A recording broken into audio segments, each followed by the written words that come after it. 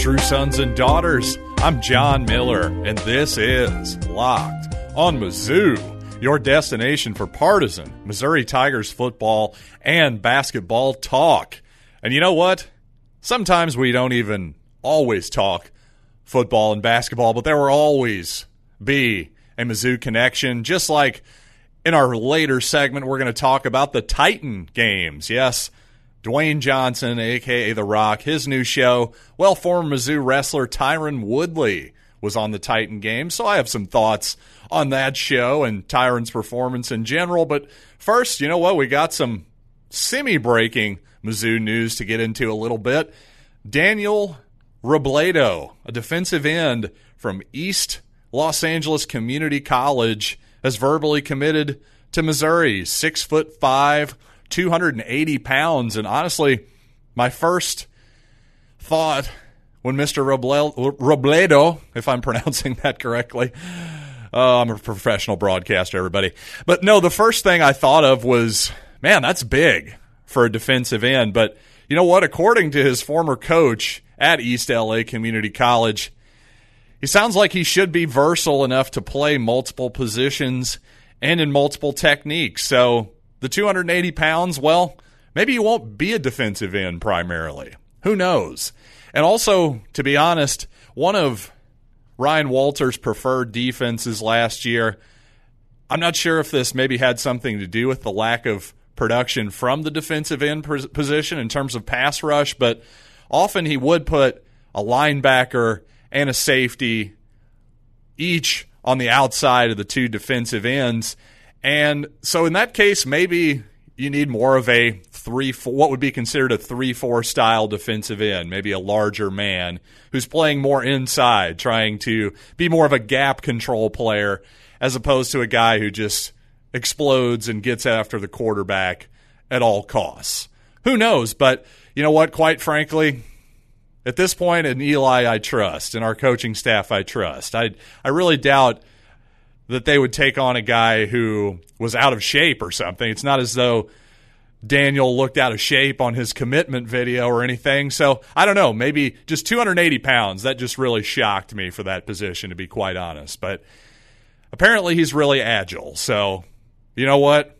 Maybe we found a diamond in the rough here. But speaking of his commitment video, I think there's something that we need to retire. Well, there's many things that we need to retire from these commitment videos, but how about the phrase, "I'm taking my talents"? Can we please stop saying that? It's now been 10 years since the decision, and really this is the enduring legacy of LeBron James, the decision special with Jim Gray, is this whole thing where kids are still saying, "I'm taking my talents to fill in the blank." Enough with that. It's been done. It's time to retire. And you know what? Speaking of linemen who are possible future players in Columbia, Michael Myslinski, an offensive lineman recruit, well, I just thought it was interesting. One of the questions that he was asked over on Power Mizzou was if he's been in touch with any of the other Tiger recruits for the 2021 class. And the first guy he mentioned, you guessed it, Tyler Macon. I'm telling you, there's just something about Tyler Macon. I've said it before, and I'll say it again. I think he's going to be a good one, and it sure seems like he's solidly in the fold for the Tigers.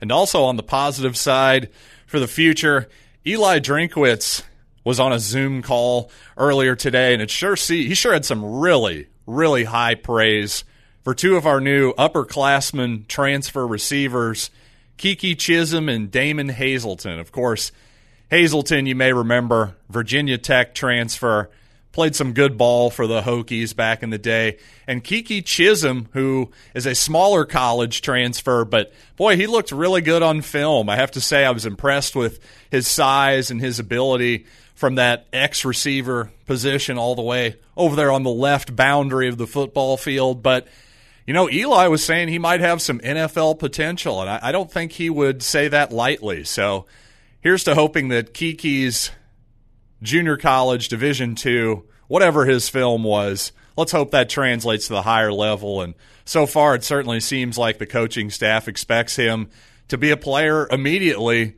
this fall. And you know what? Speaking of this fall, that's the big question, right? Are we going to have football this fall or not?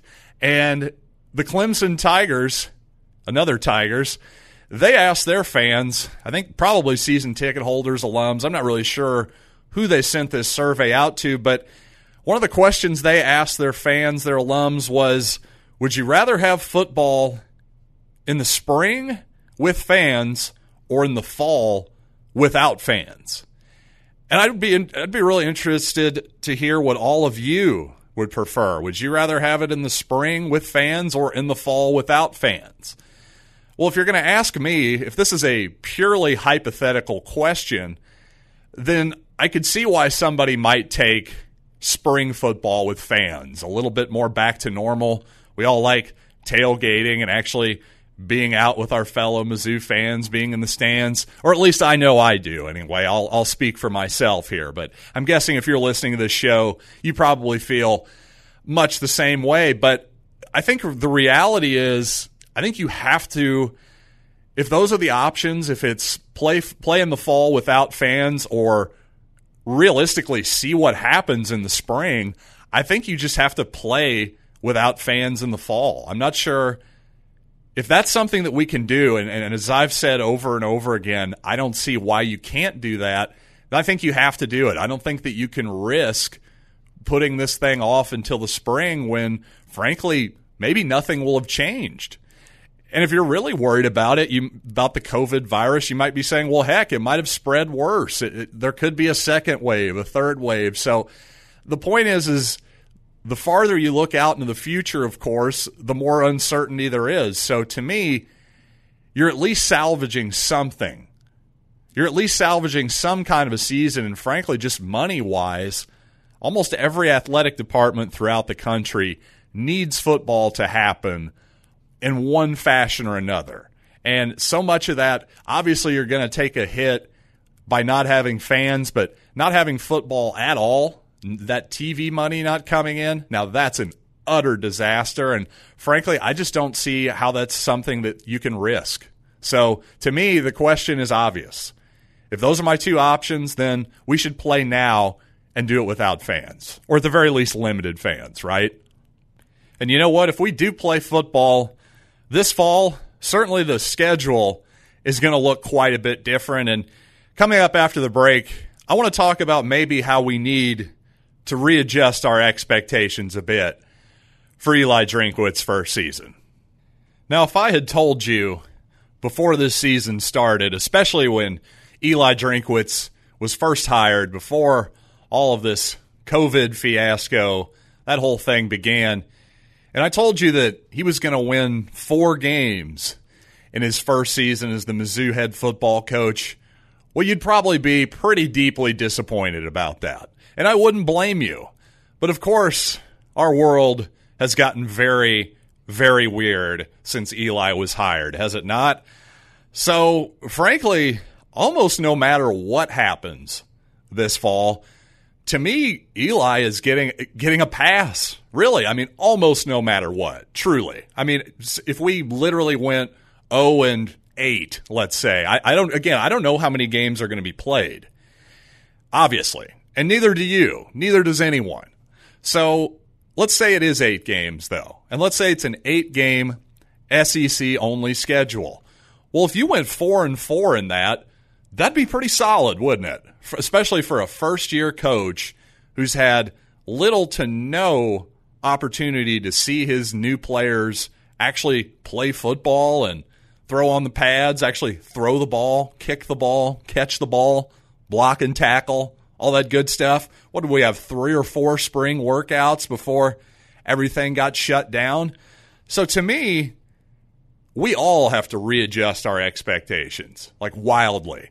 And not just based on the numbers, too, because, you know, again, if Eli went 4-4, maybe 8-4 overall, that would be considered a tremendous success.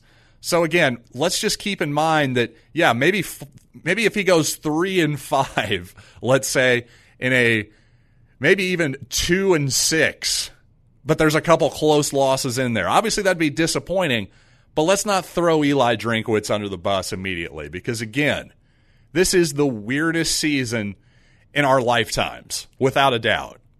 Nothing has ever been weirder than this.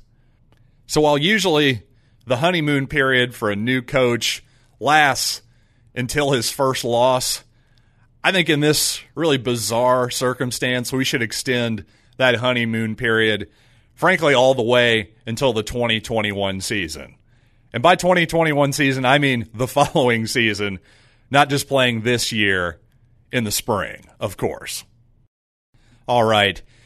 This second segment, it's going to be a little short. I hate to say it. I mistimed it. It's on me. What are you going to do? But we learn and we move on. So with that said, I want to talk about Tyron Woodley and the Titan games after this final break.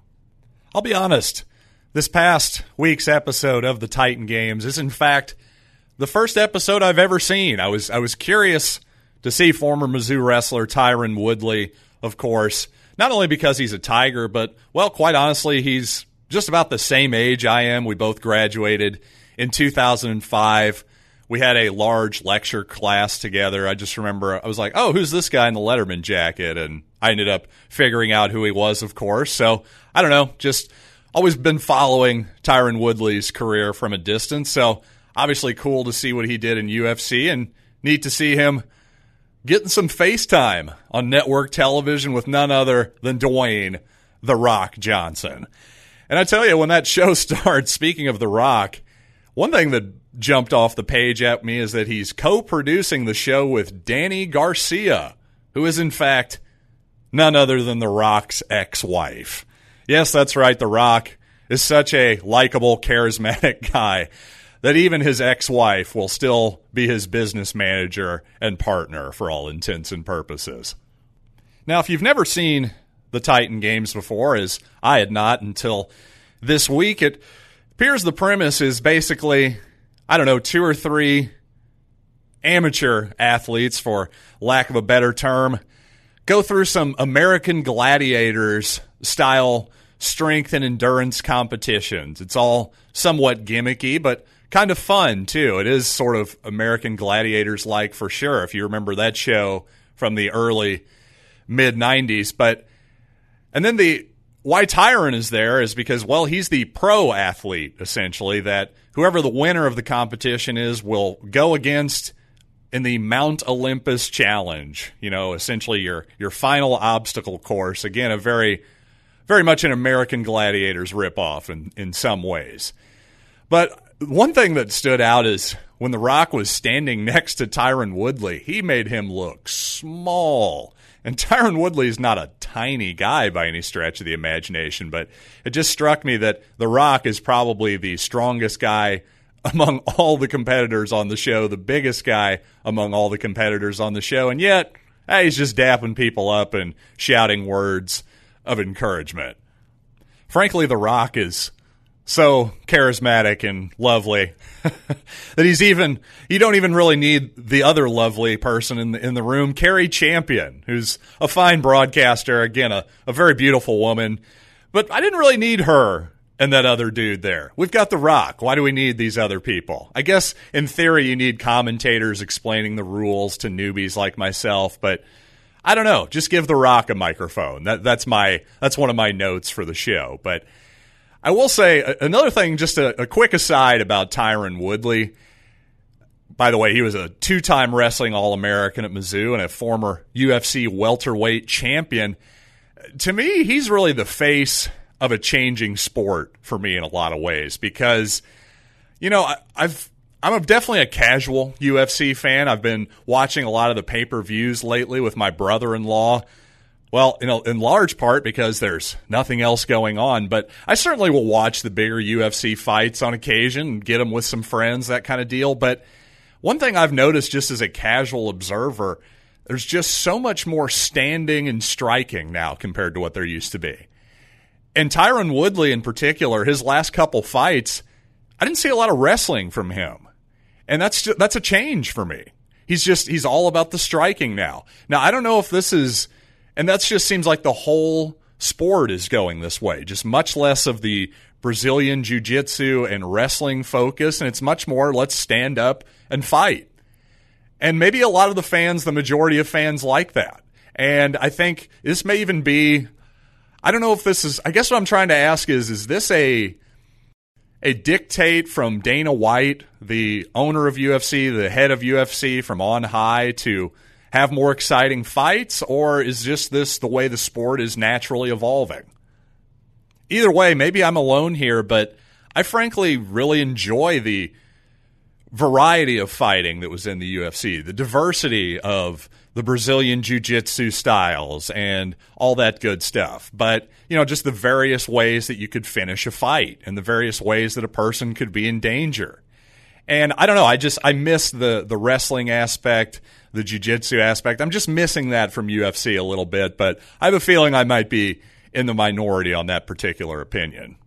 And unfortunately for Tyron Woodley, like his last couple UFC fights, well, he got destroyed pretty good in the Titan Games by the amateur athlete.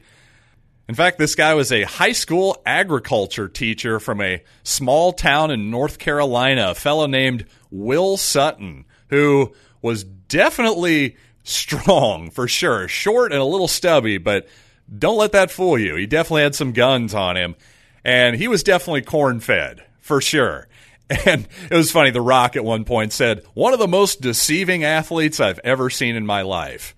Yeah, that's what they say about all short white guys, isn't it? He would have fit in perfectly on the New England Patriots, I am sure. And quite frankly, young Mr. Will Sutton put about as good of a beating on Tyron Woodley in the Titan Games here as Jorge Masvidal did on Tyron's good buddy Ben Askren. I really hate to say it. And it was funny at the end, Tyron was absolutely exhausted. He even said, I was toast. But you know what? He seemed to take it in stride, though. He's a good sport and, kind of jokingly said, I'm coming for you, Will Sutton, that kind of deal. But, obviously there's something called Titan Game shape, because I'm sure Tyron Woodley could get in the ring and go for 5-minute rounds like he has to in title fights, and Will Sutton, I'm sure, could not do that. But just like there's fighting shape, and there's football shape, and there's basketball shape, well, apparently, like I said, there is Titan Game shape as well. So, I don't know, if Tyron gets to come back when you're defeated as the pro athlete on the Mount Olympus, you do get to come back and try to compete, work your way back. So, hopefully we'll see some more of Tyron, maybe winning sometime soon on NBC. But you know what? After watching the Titan Games, I couldn't help myself. I had to pop open YouTube and check out an old episode of The American Gladiators. I mean, this was the most 1992 thing I've ever seen. Just the over-the-top red, white, and blue patriotism. We're talking Iraq War I time, Operation Desert Storm, just to give you a memory of where we were back then. But I tell you, the American Gladiators, it really did have everything. Tennis ball guns, over-the-top patriotism, and steroids. Oh, you bet there were just tons and tons of steroids, which again, 1992. This is very much that era. And also just the names of the competitors. Laser, Turbo, Siren, Diamond, Electra, Storm. It's just all so dripping with 90s. I just loved every second of it. I really do. And speaking of Turbo, at one point, again, the American Gladiators are just a bunch of roided up meatheads that are often twice the size of the amateur competitors that they're going against.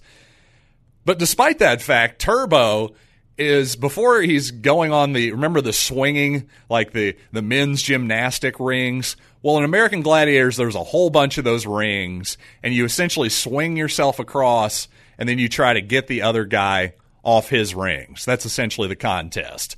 Well, before Turbo got on his rings, he's pumping up the crowd to start chanting for him. Wait a minute, I'm sorry. That was one of the problems with American Gladiators. We were supposed to love the American Gladiators. So what? I'm supposed to root for the giant meathead to beat the crap out of the sanitation employee from Tuskegee? I'm sorry, that just doesn't quite compute. The David and Goliath math just isn't working out there for me. But you know what? If you want to root for Turbo, you do you, I suppose. But my favorite part of American Gladiators, back when I was a 9-year-old, in fact remains my favorite part today as a 37-year-old man. And that is something called Assault. Now, first of all, none of these names would fly in 2020, let's be honest. First of all, Assault, yeah, that's not happening. But in Assault, basically one American Gladiator has a tennis ball cannon that is firing as Larry Zonka, yes, that's right, the running back Larry Zonka was providing commentary on this show. But as Larry helpfully told us, these tennis balls were being fired in excess of 100 miles an hour. So yeah, those things were going to sting a little bit, especially if it caught you in the jaw or something. But in Assault, you just run from station to station trying to avoid being smoked by a tennis ball while you yourself run and find other weapons with tennis balls as well. And among these weapons was a crossbow, a rocket launcher, a cannon, a pistol, and 3 hand grenades. Yes, all of this would be incredibly problematic to the weenies on Twitter in 2020. Let's be completely honest. But I'll just say, the Titan games, as we get out of here and close out this silly episode of Locked On Mizzou, if I have one piece of advice for the Titan games, more Rock, less announcers other than The Rock. There's also too much College Game Day style fluff, to be honest. I don't need all these puff pieces. So less of that and more tennis balls being fired in excess of 100 miles an hour. Those are my notes, people at NBC and Dwayne Johnson. Oh, and Danny Garcia as well.